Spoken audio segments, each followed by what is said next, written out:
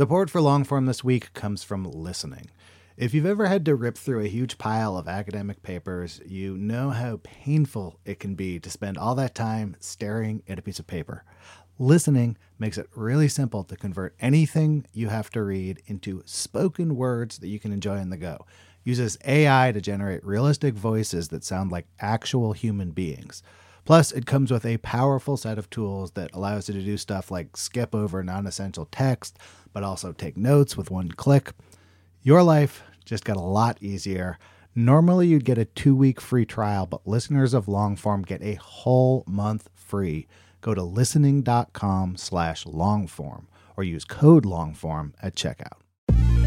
From pesos to pounds, euros to yen, Wise can help you manage your money in different currencies. With Wise, you can send money to your cousin in Australia with ease, travel internationally without having to brave an airport currency exchange desk, and take away the guesswork that goes along with converting currencies. Wise lets you send and spend money worldwide at the real-time mid-market exchange rate, all without any hidden fees. Join 16 million customers already using Wise worldwide. To learn more about how a Wise account could work for you, download the app or visit wise.com. That's Wise, WISE.com. Wise.com.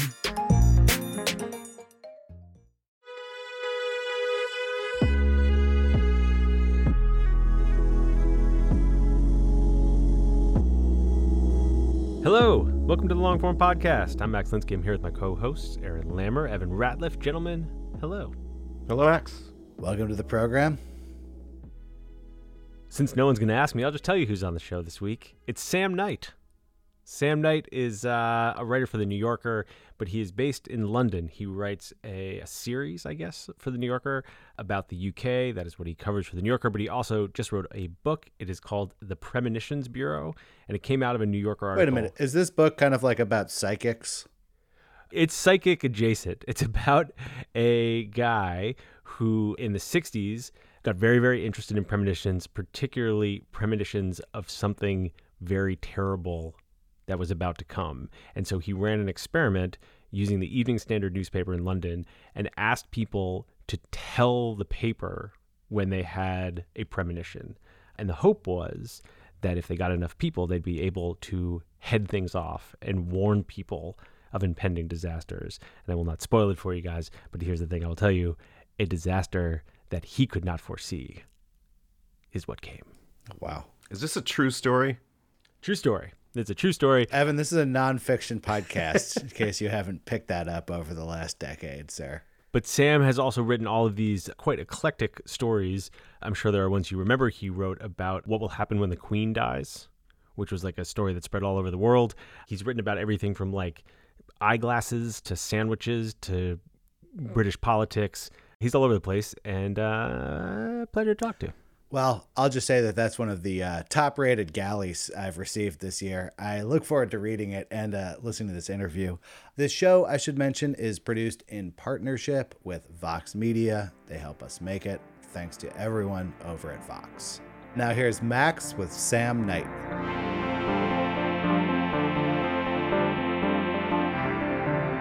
Hey, Sam. Welcome to the podcast. Thank you for having me. What an honor. I feel like you're the first person I've talked to overseas in quite some time. Oh, well, there you go. Oh, I'm honored to. Well, listen, man, there are so many things I want to ask you about. I've been a fan of your work for a long time. I feel like this could be like some 3-hour-long episode because there's a whole bunch of articles in particular I'd love to talk to you about. I want to talk to you about the book you just put out. I want to talk to you about how working for The New Yorker from London works. I got all kinds of questions for you, but here's the thing I want to start. It has nothing to do, well, maybe it does have something to do with journalism and your work. So I was looking around on your website, and, you know, sometimes you can tell like something interesting about people or the stories that they put in their highlighted stories is some kind of guide to the stuff that they're the most into or whatever. Everyone has their kind of boring, straightforward, boilerplate bio. But yours, the last line says, I live in East London with my family. I read a lot. I try and be on time. And I have been thinking a lot over the last couple of weeks about my own terrible punctuality. I've been 5 minutes late my entire life to everything. Yeah. And for you to put forward in such a prominent place, I try to be on time. Yeah. I have to understand what your relationship to punctuality is. Why is that there? What is going on with that? Okay, that's really funny. No one's ever asked me about this. Okay, so I try to be on time. It says that for several reasons. The first one, I am basically a punctual person. I do really try to be on time. I actually try and get places reporting-wise early. Like someone advised me a long time ago, just get there 15 minutes early. And it was a great piece of advice, because if you're like meeting someone at their office or something like that, and you just turn up in their reception 10, 15 minutes early, you just kind of sit there, you kind of get yourself together.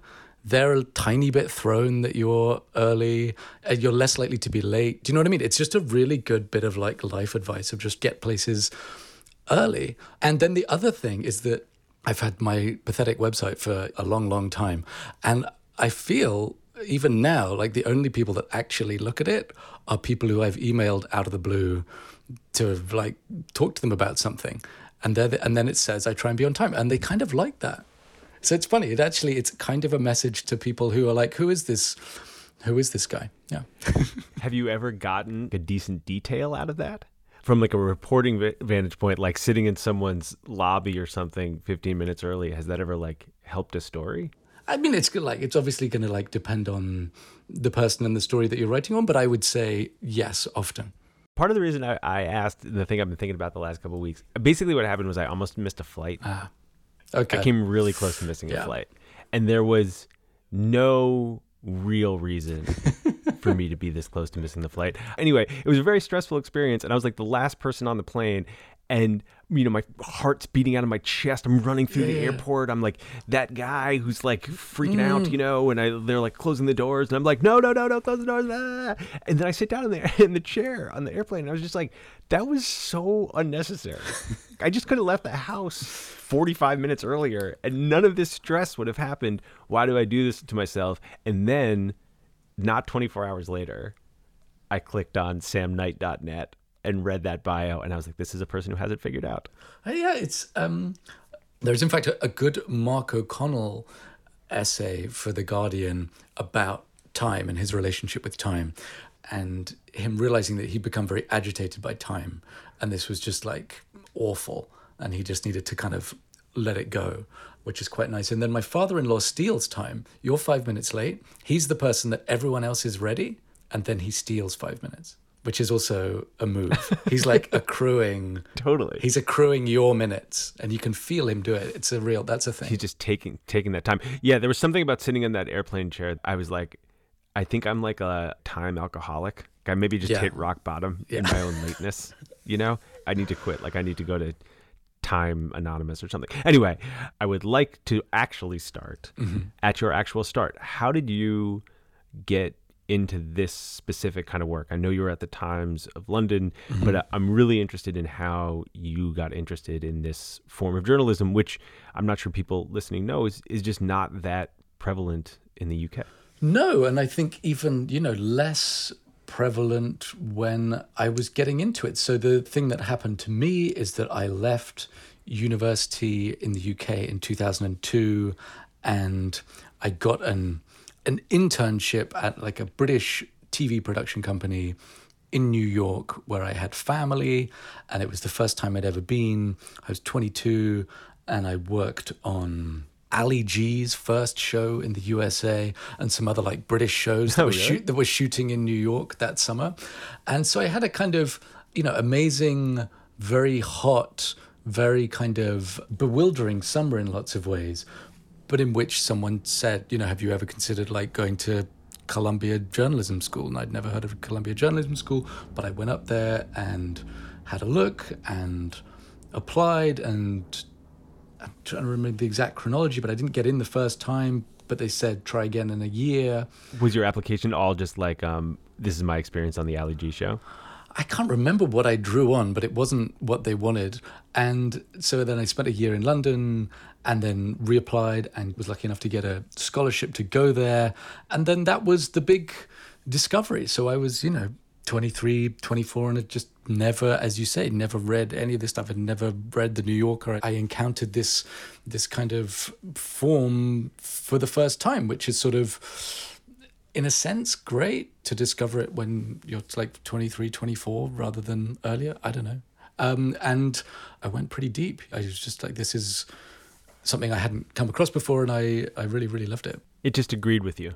I think it did, and I'm obviously like romanticizing a bit, but it was the essays and the books and the writing. I didn't like meet anyone that did it.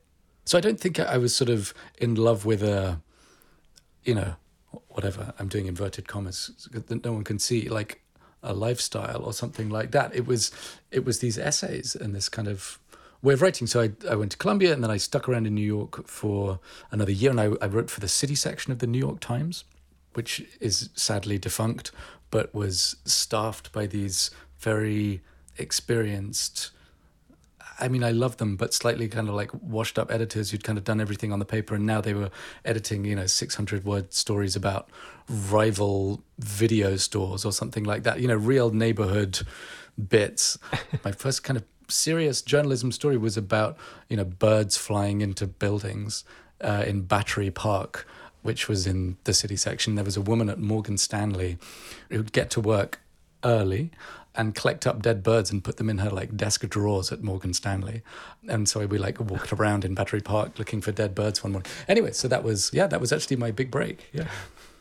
I'm interested in how you got that job, although now that you tell me the story about the dead birds, there's something even about that story that feels very Sam Knight-ish to me. This is zooming ahead a little bit, but I am interested in kind of what catches your eye and how that's evolved. Yeah, who can answer these questions? I mean, I think that you have to answer. That's the agreement here. You don't know how much you just get conditioned by your circumstance, right? I went back to London, wrote, I would be like a live blogger back in, this was 2005, 2006, writing news stories for the Times website, the Times of London. So that's just like rehashing wire copy, 5 or 6 stories a day, just like whatever that is, like 3,000 words, just like smashing this stuff out for the website.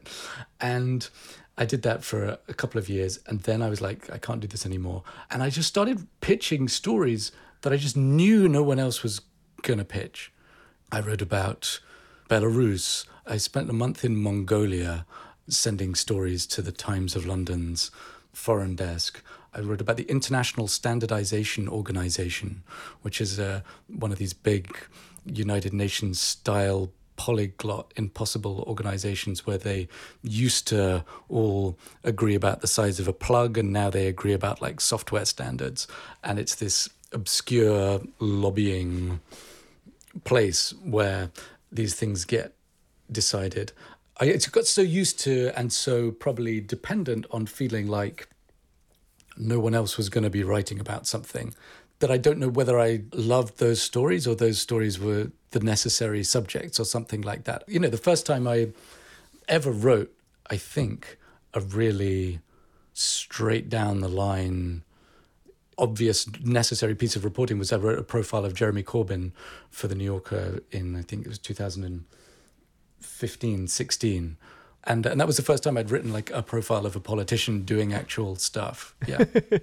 Everything before that was all just available space. And that makes some sense to me, that it's like hard to know where the I need to run at the available space stops and where the this is actually a thing that I'm genuinely interested in begins. Yeah. I obviously loved writing about the International Standardization Organization. I had a lot of fun doing that. So, so it's not like I was, dragging myself totally off to, That's a thing that comes through in the stories. Like they all seem, I mean, even the book too. I mean, the book has all of this darkness to it, and yet there's a lightness in the writing. It's clearly something you enjoy. Even that story about the body of standardization, I remember that article, and like it's one of these things that's like, this is a thing that I've never thought of before and actually has like a fair amount of influence on how the world works. But also it just seemed to you like you were kind of like, how can this possibly be the way it works? Well, that's obviously very kind of you to say. I think I do get a real kick out of moments of quiet humor or like human levity, even in kind of inauspicious places or kind of circumstances. I don't know, that really kind of tickles me. I'm writing a story at the moment that I probably shouldn't say anything about, not because it's like important or anything, but it just like shouldn't say anything. But like I was reading a book in the library yesterday about Bernard Berenson, who was a great art scholar in the late 19th century, early 20th century, who was also kind of a corrupt authenticator of expensive art. Anyway, he had this secret deal with this huge art gallery, but his code name was Doris. And I just, as soon as you like see that, you're just like, okay, like this is not just because like that's a funny thing to drop into a story, but also because like it's human, right? Huge art dealers with secret deals between each other have funny nicknames, and like we need that. Right. So anyway. It's like even if you're playing at that level, you can still kind of be a goofball. Yeah, right. But because we are all, it's like, you referred to my book. I spent a lot of time, looking at the archives of this mental hospital outside Shrewsbury in the west of England in the 1950s and 1960s. And it's, unbearably depressing and kind of deadening place where people had terrible mental illnesses and really weren't being treated for them in any way at all. And yet you read through these archives and there's a huge row about the hair perming machine. And that is, I don't know whether that's funny, but that's the actual stuff of daily life. Do you know what I mean? Yeah, I find that very necessary to include. Yeah, I mean, particularly that mental hospital, like that's about as dark a place as you can imagine. I mean, people were spending their entire lives there. The level of care was essentially non-existent. Everything was filthy. Everyone was filthy. It's a bleak world that you described. And what I hear you saying is you also have to find the mundane and maybe sort of funny details even in a moment like that. Yeah, but also like patients were sneaking out to get drunk in the pub and all the socks were shrunk to half their usual size. There's this amazing bit where, the butcher has like got an attitude problem and everyone's like, oh God, what are we going to do with the butcher? Well, I think what I'm saying is obviously you see that in an archive and it catches your eye, but it's also, it's there. Do you know what I mean? You're not like selectively adding a mood which isn't there, but there's just a constant, rubbing up of kind of dark and light and humorous or whatever, because on a good day that's what we're like.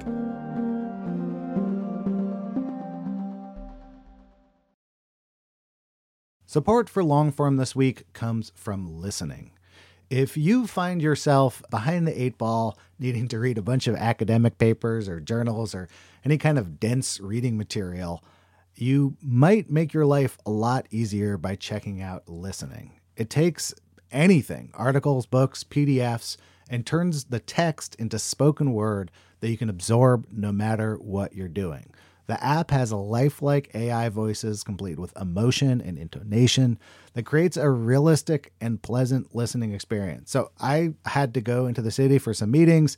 I needed to review some PDFs, threw them in there, listened to them on the way. It was both pleasant and I kind of forgot that I wasn't like listening to a professionally done audiobook or something. Like very quickly, the voices sounded totally natural and human to me.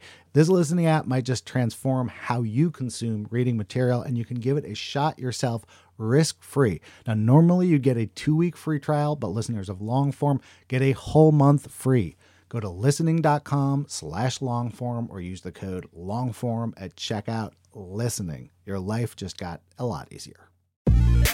Wise is the app that makes using different currencies easy. Need to send dollars to your cousin in Bali fast? Getting paid in another currency and don't want to lose out because of inflated exchange rates? Want travel money without having to slog through the currency exchange kiosk? Then Wise might just be your answer. From pesos to pounds, euros to yen, Wise takes the guesswork out of converting currencies. You can send and spend money worldwide at the real-time mid-market exchange rate with no markups and no hidden fees. In 2023, people sent over $100 billion worldwide with Wise. What's more, over half of those transfers got to their destination in less time than it takes to listen to this ad. Whether you're traveling, sending money abroad, or doing business, let Wise help you manage your money in different currencies with ease. Join 16 million customers already using Wise worldwide. To learn more about how a Wise account could work for you, download the app or visit wise.com. That's Wise, WISE.com. Wise.com.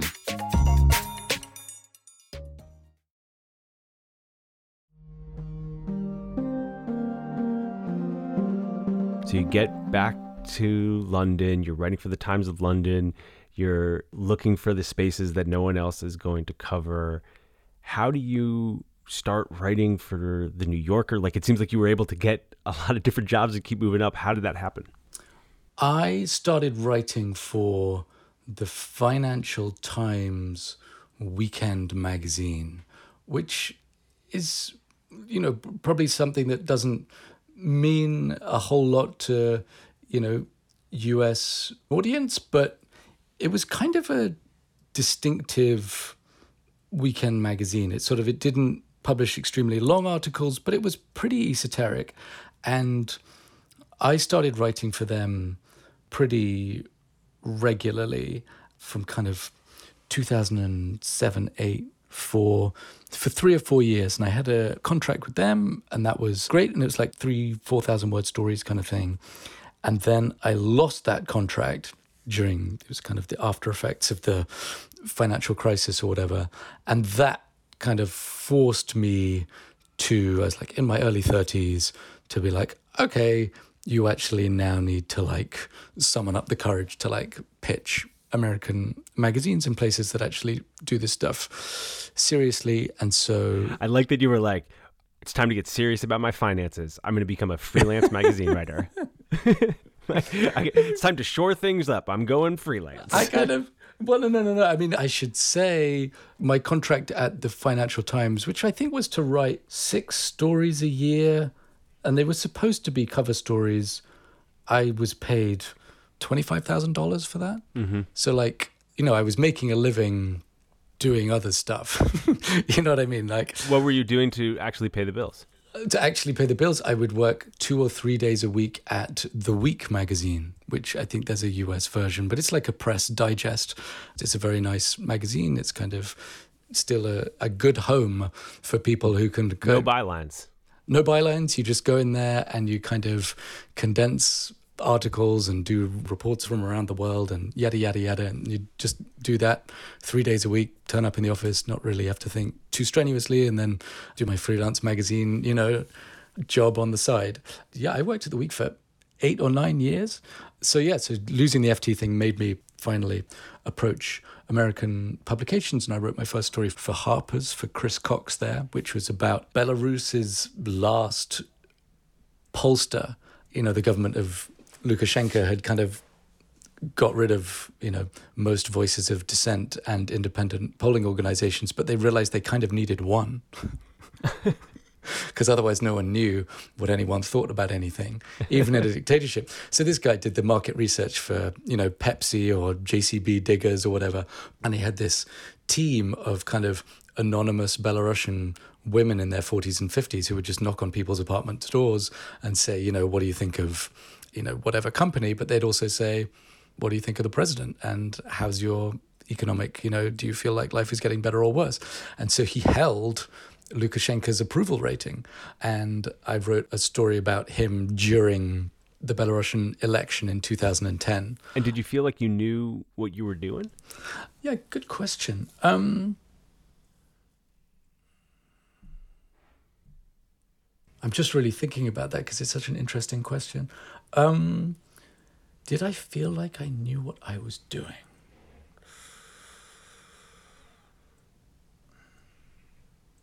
On some level, I felt confident because it came from that feeling of there was no one else in Minsk who was going to try and write 8,000 words about this election, kind of regardless of what happened. And I had Andrei, this guy who called me a baby camel. That was his nickname for me.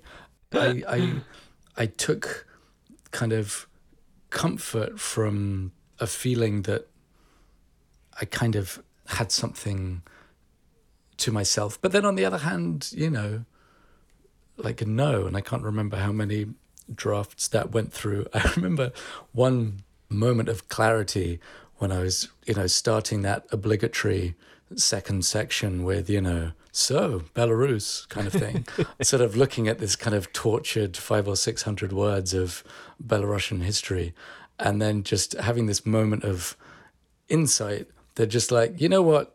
No one fucking cares about Belarusian history. I'm going to cut it down to like 2 sentences. And it was like, and I think the sentences say something like, first Stalin wiped out the intellectuals and then Hitler came and killed everybody else. And that was like a two sentence like history of Belarus. And we're good. And we're good. Okay, that's kind of I'm being, unforgivably kind of brusque. But that was like, actually, that's not what I'm writing about. That's not what people want to read about. It's this. Keep going.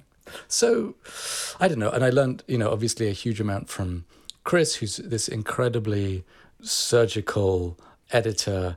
And it's funny, I don't know, I've had more than, but certainly like 3 very significant editors for me: Jonathan Shainin at The Guardian Long Read, Chris at Harper's, and Willing Davidson at The New Yorker. And they all know each other pretty well. But I think I once like made the mistake of describing to one of them how the other one edited, and they were like, no, you can't do this. It's like knowing how the other one like makes love. I don't want to know. This is icky for me hearing about his memos. Yeah. So there were parts of the sort of form and structure that you were still finding your way through, but again, part of where your confidence lay was in, I had found something that I know pretty definitively that nobody else has, or no one else will invest the kind of time that I've invested. Like, I'm going to show up so early on this particular story that like no one else is ever going to show up this early. Yeah. And then, I usually, when I go through this process, before I talk to someone, I read a bunch of articles, and you can start to see these kind of themes emerge, this connective tissue between pieces. And it was hard with your work. There's like an art dealer fraud story and a guy who hacked soccer clubs, and then also like sandwiches, just the entire history of the like freshly prepared sandwich market in the UK and the global glasses industry. And I couldn't quite find the through line because the stories are all great. They're incredibly engaging, and I find them all like very curious. Many of them are things that it would not have occurred to me that I would want to read something that long about. And then I'm always very excited to do it. What do you see the through line as? And as a side question, like, how do you find these things? Yeah. So I think we have to be honest and upfront about the commissioning process, right? Many stories that I have done and loved doing have been other people's ideas, and they probably didn't imagine it was going to quite turn out like that, but that was the starting point.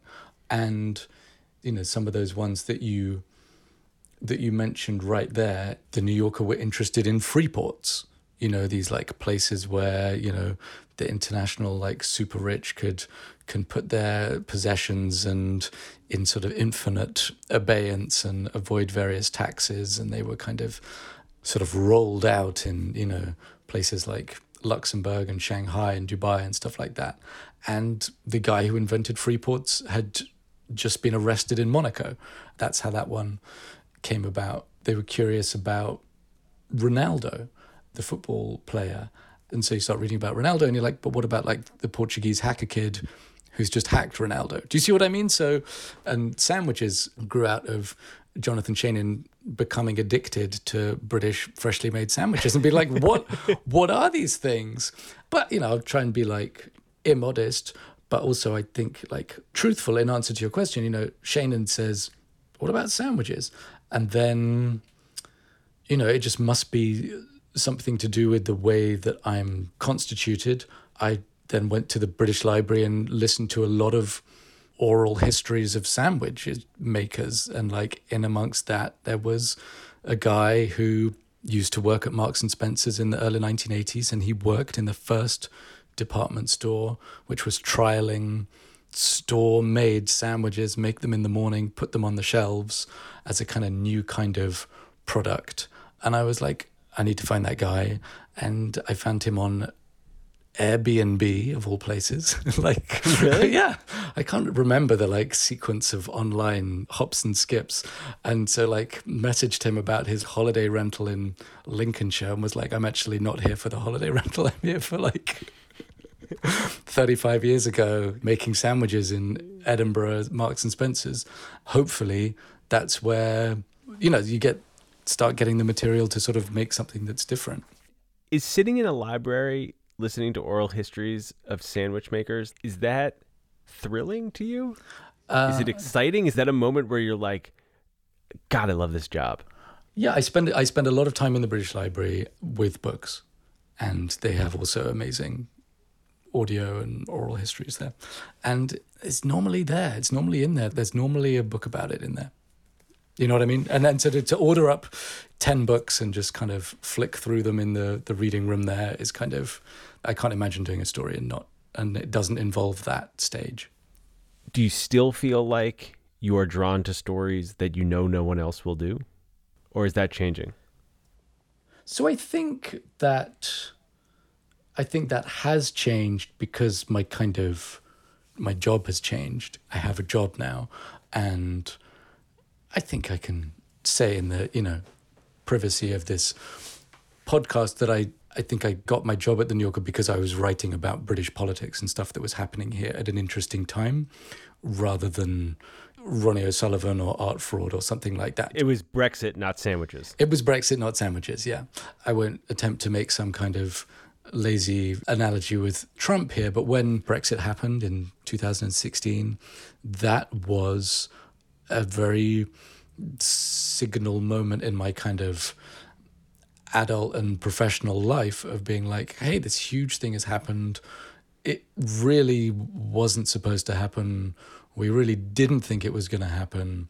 And it has shown us something that we were just misunderstanding our country and our population. And so I vividly remember when that happened, and I'd just written that profile of Corbyn actually, of feeling like I really want to write about mainstream British politics in a way that is comprehensible not only to an international audience, but also hopefully slightly more arresting and human than run-of-the-mill British political coverage, which tends to be very insidery and kind of chasing after itself always according to some agenda of news telling rather than what's actually happening, if you know what I mean. So I definitely had a moment where I was like, I'm going to spend kind of half of my time doing that now. And so each year for the magazine, I try and do a profile of some absolutely central, Sadiq Khan, Jeremy Corbyn, Boris Johnson, Theresa May, Nicola Sturgeon, the Scottish independence leader. I did her last year. Just try and write something pretty central about what's happening here. Is that because you felt a sudden responsibility to do that, or that it was genuinely where your own interest was taken? It was genuinely something that I wanted to understand and know better, and also, I guess, think like, because this kind of journalism isn't widely practiced here, can you bring some of these classic profile reporting methods or whatever to bear on some of these subjects? And sometimes it's worked quite well, and sometimes it's been really difficult. Do you assume like a different reporting persona when you're writing a profile of Theresa May or Corbyn than you do when you're contacting people through Airbnb to talk about their sandwich history? No, I try and go about it the same way. Often there's the same process of bluffing yourself into the situation. You say bluffing? Yeah. You can't just contact a guy on Airbnb about sandwich making and not know about barriers and fillers and, all the kind of like technical jimbo jumbo of sandwich making. Likewise, you need to know the names of MPs and stuff like that. Well, I want to talk about the book, but there's one more story I wanted to ask about, which is you wrote this piece about what will happen when the Queen dies. That I remember when it came out, it felt to me like it was just everywhere. Was that your experience of it? Yeah, that was. Yeah, I mean, I think that's the article that I've written that most people have read. Did you anticipate that reaction to it, and what do you attribute that reaction to? I think it's a few different things that are difficult to pass. I think that, it was fairly sacrilegious. Yeah. Like the idea itself was sort of transgressive, even though it's completely inevitable. Right.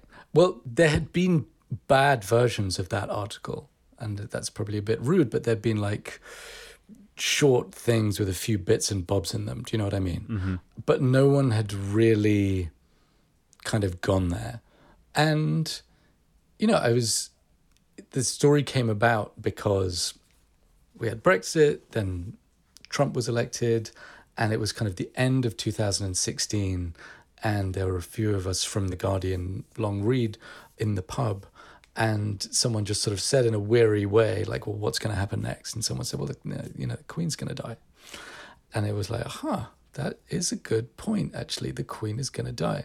And I think there had been... Do you remember Evan Osnos wrote that story about a Trump presidency before he was president? Yeah. And then there was, Catherine Schultz's earthquake story. There was some excellent speculative but deeply reported stories out there. And so I definitely had those in my mind. And then I think there was also this thing which I'm really proud of The Guardian for doing. There was a bit of hesitation about publishing it, but like when they published it, they were like, this is all we're going to publish. We're just going to publish an 8,000 word thing. And there's not going to be like a news story. These are the secret things that we found out. If you want it, read the thing. Mm-hmm. And it was funny. I would say this, but when I saw other news media picking up on it, I thought their things were way more tasteless than mine because there was no attempt to place this in some kind of historical context or lay out the reasons for doing it. Do you know what I mean? It was like a tabloid topic. Mm-hmm. Something sort of sacrilegious, but also like you can't look away from, but then done in sort of the least tabloidy style possible. I think also, and I don't know if I'm making a connection that isn't there, I don't know if you've ever watched one of these like British royal pageantry affairs, and I guess when you watch them, there'll be American commentary on them rather than British commentary. But when you watch these things on the BBC, there's this like close, muffled British voice going, and there go the Coldstream Guards with the black bear, with the black bear skins and the insignia of St. Jerome, passing as they often do in front of the artillery and the plane trees, and it's just this insane babble that no one actually understands. It just sounds right, but there is this kind of mad theatricality and detail about the whole thing. The coffin has a false roof with a little rim so the jewels don't slide off. And that was something that they learned at the funeral of Edward VII. And so I did deliberately write that story in the language of one of these commentaries to sort of hope that this hopeless accretion of detail, you could just see the artifice of it, right? I mean, it's real. That article is kind of probably 80% history, 20% new stuff. The overwhelming majority of information in that article was all from, these files in the National Archives. You can go there now and see, they've got bits of the carpet cut out from the funeral of George VI to show you how to do the carpet right. And, oh yes, this is a really good bit of purple to use on the edging of the invitations to the accession. There's this fanatical attempt to organize the occasion, but also it's about power and, and the survival of the monarchy. So they take it really fucking seriously.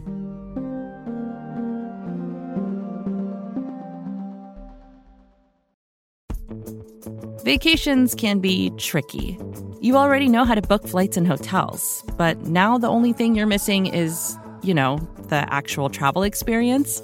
Because is it really a vacation if you're just sitting around like you would at home? You need a tool to get the most out of your time away. That's where Viator steps in. You can book guided tours, activities, excursions, and more in one place to make your trip truly unforgettable. Viator has over 300,000 travel experiences to choose from. Everything from simple tours to extreme adventures and all the niche, interesting stuff in between. So you can plan something that everyone you're traveling with will enjoy. Real traveler reviews give the inside scoop from people who already been on the experiences you're considering, so you can plan with confidence. Free cancellation helps you plan for the unexpected. And 24/7 customer support means you can travel worry-free. Download the Viator app now and use code Viator10 for 10% off your first booking in the app. Find travel experiences for you. Do more with Viator. Calling all female runners, it's time to lace up and join Team Milk. Since the 2022 New York City Marathon, Team Milk has sponsored female marathon runners nationwide, providing support and shining a spotlight on their unique stories, perseverance, and drive to go the distance. Why milk? Dairy milk is an excellent nutritional ad for both marathon training and recovery. Milk contains 13 essential nutrients, including high-quality protein, making it a crucial component of a training diet. Plus, it's one of the best beverages for hydration, even better than water. The same electrolytes that are added to many of your favorite sports drinks are found naturally in milk. And in 2024, Team Milk is taking the next step to empower female runners by launching the only women's marathon in the U.S. designed for and by women. Built to be accessible, empowering, and community building, the inaugural Every Woman's Marathon will take place in Savannah, Georgia on November 16, 2024. You can learn more and register for the marathon at everywomansmarathon.com.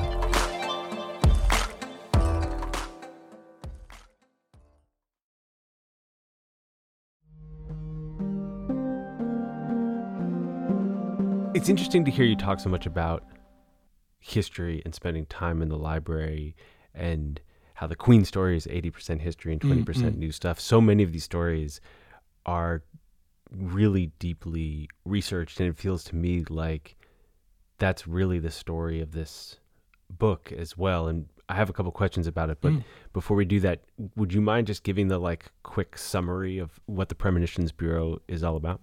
Yes, so the Premonitions Bureau is a story of a really it's a concentrated period of time between October 1966 and the summer of 1968, when a British psychiatrist named John Barker set out to try and capture the dreams and forebodings of the British public.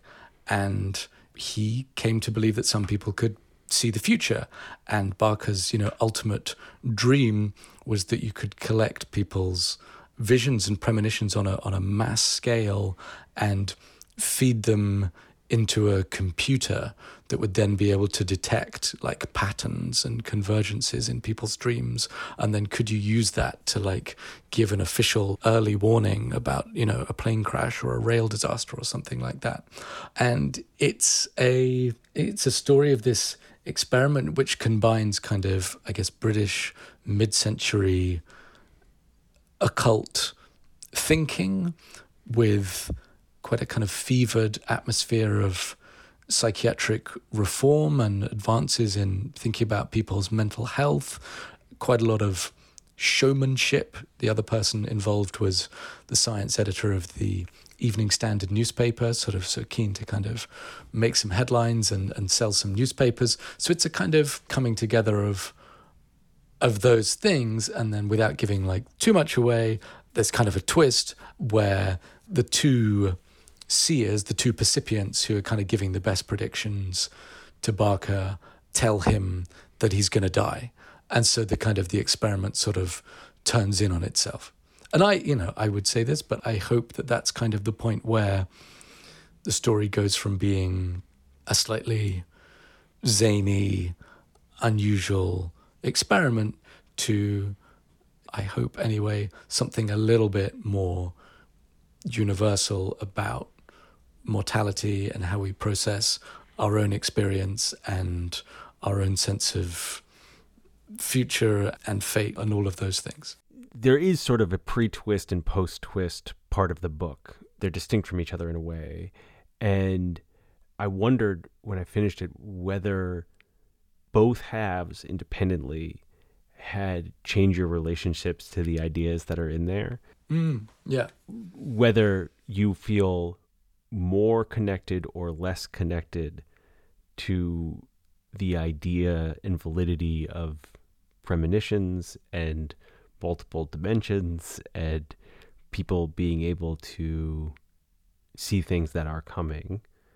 And then I was just as interested in basically whether spending as much time as you have thinking about what it was like for this person who did fully believe in that stuff to be told you're going to die and you're going to die soon, whether that made you think differently about mortality in your own life. Not a small question, I understand. No. But I finished the book and I didn't totally know the answers to this. Yeah, I'm not sure that I really know the answers to those questions. I mean, I'm not going to dodge these difficult questions. I'll try my best to answer them. I think I should say at the outset that I wanted to write about this experiment and this group of people who were involved as a small, intense bit of social history kind of thing. Like, stories about the occult and the paranormal are, it seems to me, very often written with a really obvious underlying agenda to either demolish them or to make you believe in them. And it's actually, I think, pretty rare to just encounter them more or less straight. And when I came across this story and it began to kind of fill out and kind of I could see what was there, I felt like I wanted to take it away from the paranormal writers and write it as a pretty simple account of what happened, just to really only go on what I could find in, memos and archives and audio recordings, and just, I got really lucky with kind of what people had in their attics in terms of letters and postcards and just these surviving moments of insight. One of the things that bothered me and worried me for a long time was like, how much was Barker aware of this stuff? Or how much did he works in a mental hospital. He's got 250 patients, many of whom are, profoundly ill. And he's also doing these other research projects kind of on the side. Did he listen when someone said, I think you're going to die? Or was it just like he'd heard 25 other crazy things that day and he would just ignore it? I just didn't know the answer to that question until I started coming across pieces of his writing, and then a couple of very useful, although kind of tangential audio recordings where I was just like, okay, I have a feel for this person, and he was emotionally open and he was messed up by this stuff. And so that kind of gave me a lot of confidence that part of the story held the depth that I thought it could. In terms of my own feelings about this, I mean, Barker was this great person to write about because some of his ideas were really nuts and some of his ideas were really good. And a lot of his research was about what we call the nocebo effect. If I give you a inert pill during a drug trial and say, Max, you'll probably be fine. But some people say they get a bit of a headache when they take this. You're like 2 or 3 times as likely to report having those symptoms. And in the most extreme circumstances, if someone gets a really horrendous diagnosis, for instance, a cancer diagnosis in the 1970s, does that make them die much more quickly than they would otherwise die? And that science is well borne out. I was very anxious when I was reporting this book. I'd be like, okay, it's time to talk to a serious neurologist. It's time to talk to a physicist. It's time. And it was very gratifying that the more people are kind of deeply versed in this stuff, the more they're like, yeah, no, that kind of checks out. In the short answer to premonitions, I don't think people can see things before they happen, because I do think that time moves forward in the way that physics says that it does. However, I'm also conscious that I have not had one of these experiences. And I think, I had a kind of working definition of what a premonition was when I was writing this book, which is, it's not just a feeling, it's not just a hunch, it's just not like a sense in the air. It's like, Right. And you don't even want to know, because you can't know, and no one's going to believe you that you know, but you know, and what are you going to do about it? It's a horrible feeling. And the truth is, people have those sensations, and I don't think they're all that frequent, but I know from enough reporting and conversations, and obviously this writing about this has made people email me them. This happens to people and they don't know what to do with it. There's a fair amount in the book about children and kids having these kinds of premonitions and being able to articulate something quite specific to their parents. And maybe another like thought experiment way of asking that question is like, you've got little kids, they're in bed now. We're talking in the afternoon, East Coast time, evening in London. But if one of them wakes up in the morning tomorrow and is like, Dad, I think something terrible is going to happen, would you be like, oh shit? Do you want a semi-creepy story? Yeah, definitely. Okay, semi-creepy story. My wife's family live in Cornwall, which is in the far west of England. We go there all the time. And it takes about 6 or 7 hours to drive. And we got a lot of young children, and the easiest thing is to drive at night. But often we're really tired. And we drive and we swap places and yada, yada, yada. And a couple of years ago, it was just before Christmas, we were like exhausted. We were both been working really hard. And this drive was coming up and we were like, oh God, it's crazy to drive at night. But on the other hand, driving during the day with all the kids, it's a nightmare. And my eldest daughter, Aggie, who's kind of slightly in touch with, other realms, she couldn't keep track of the days. She just kept forgetting how long it was till Christmas.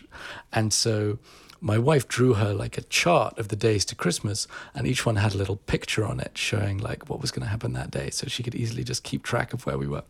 And on the day that we would drive to Cornwall, she drew a car, okay?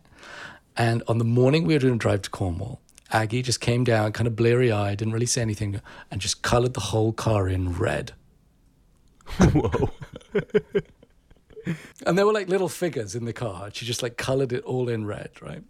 And Polly was like, let's just take it so easy tonight. Do you know what I mean? It just doesn't matter what time we get there. Let's just really drive slowly.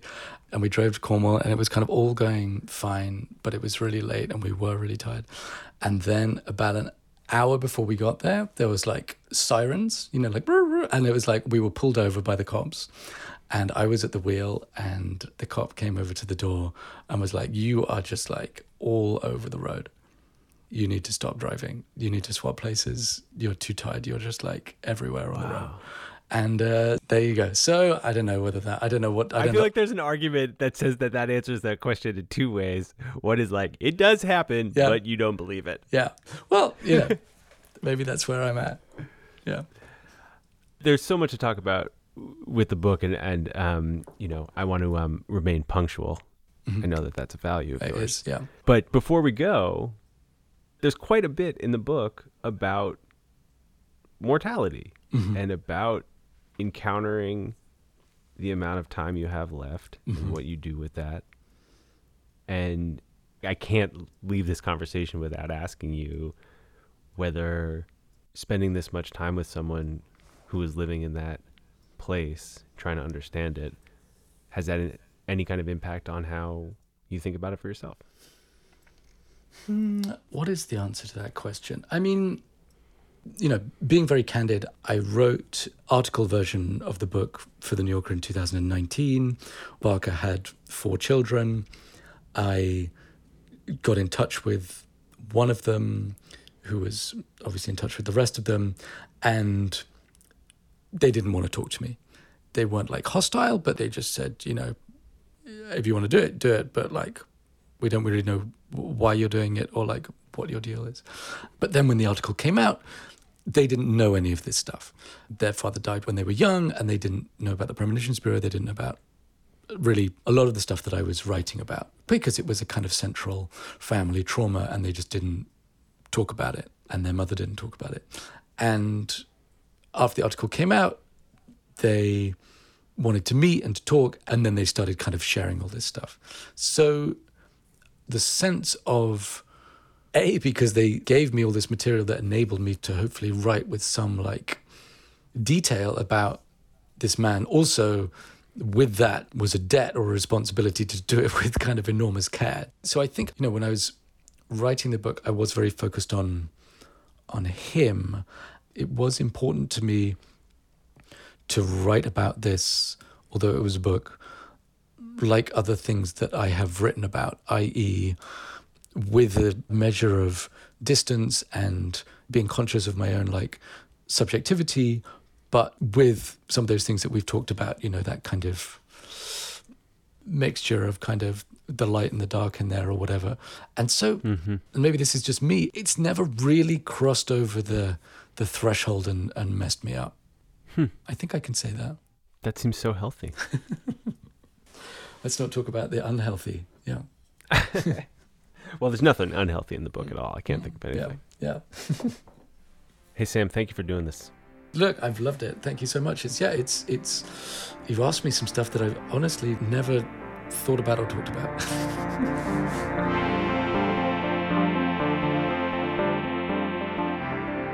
Thanks for listening to Longform. I'm Max Linsky. My co-hosts are Aaron Lammer and Evan Ratliff. Gabriella Saldivia edited this week's episode. Susan Peterson handled the show notes. Thanks to them. Thanks to our partners at Vox for helping us put this show out. And thanks so much to Sam Knight for joining all the way from London. His book is called The Premonitions Bureau. It's out now. Go ahead, give it a read. We'll be back next week on time. See you then.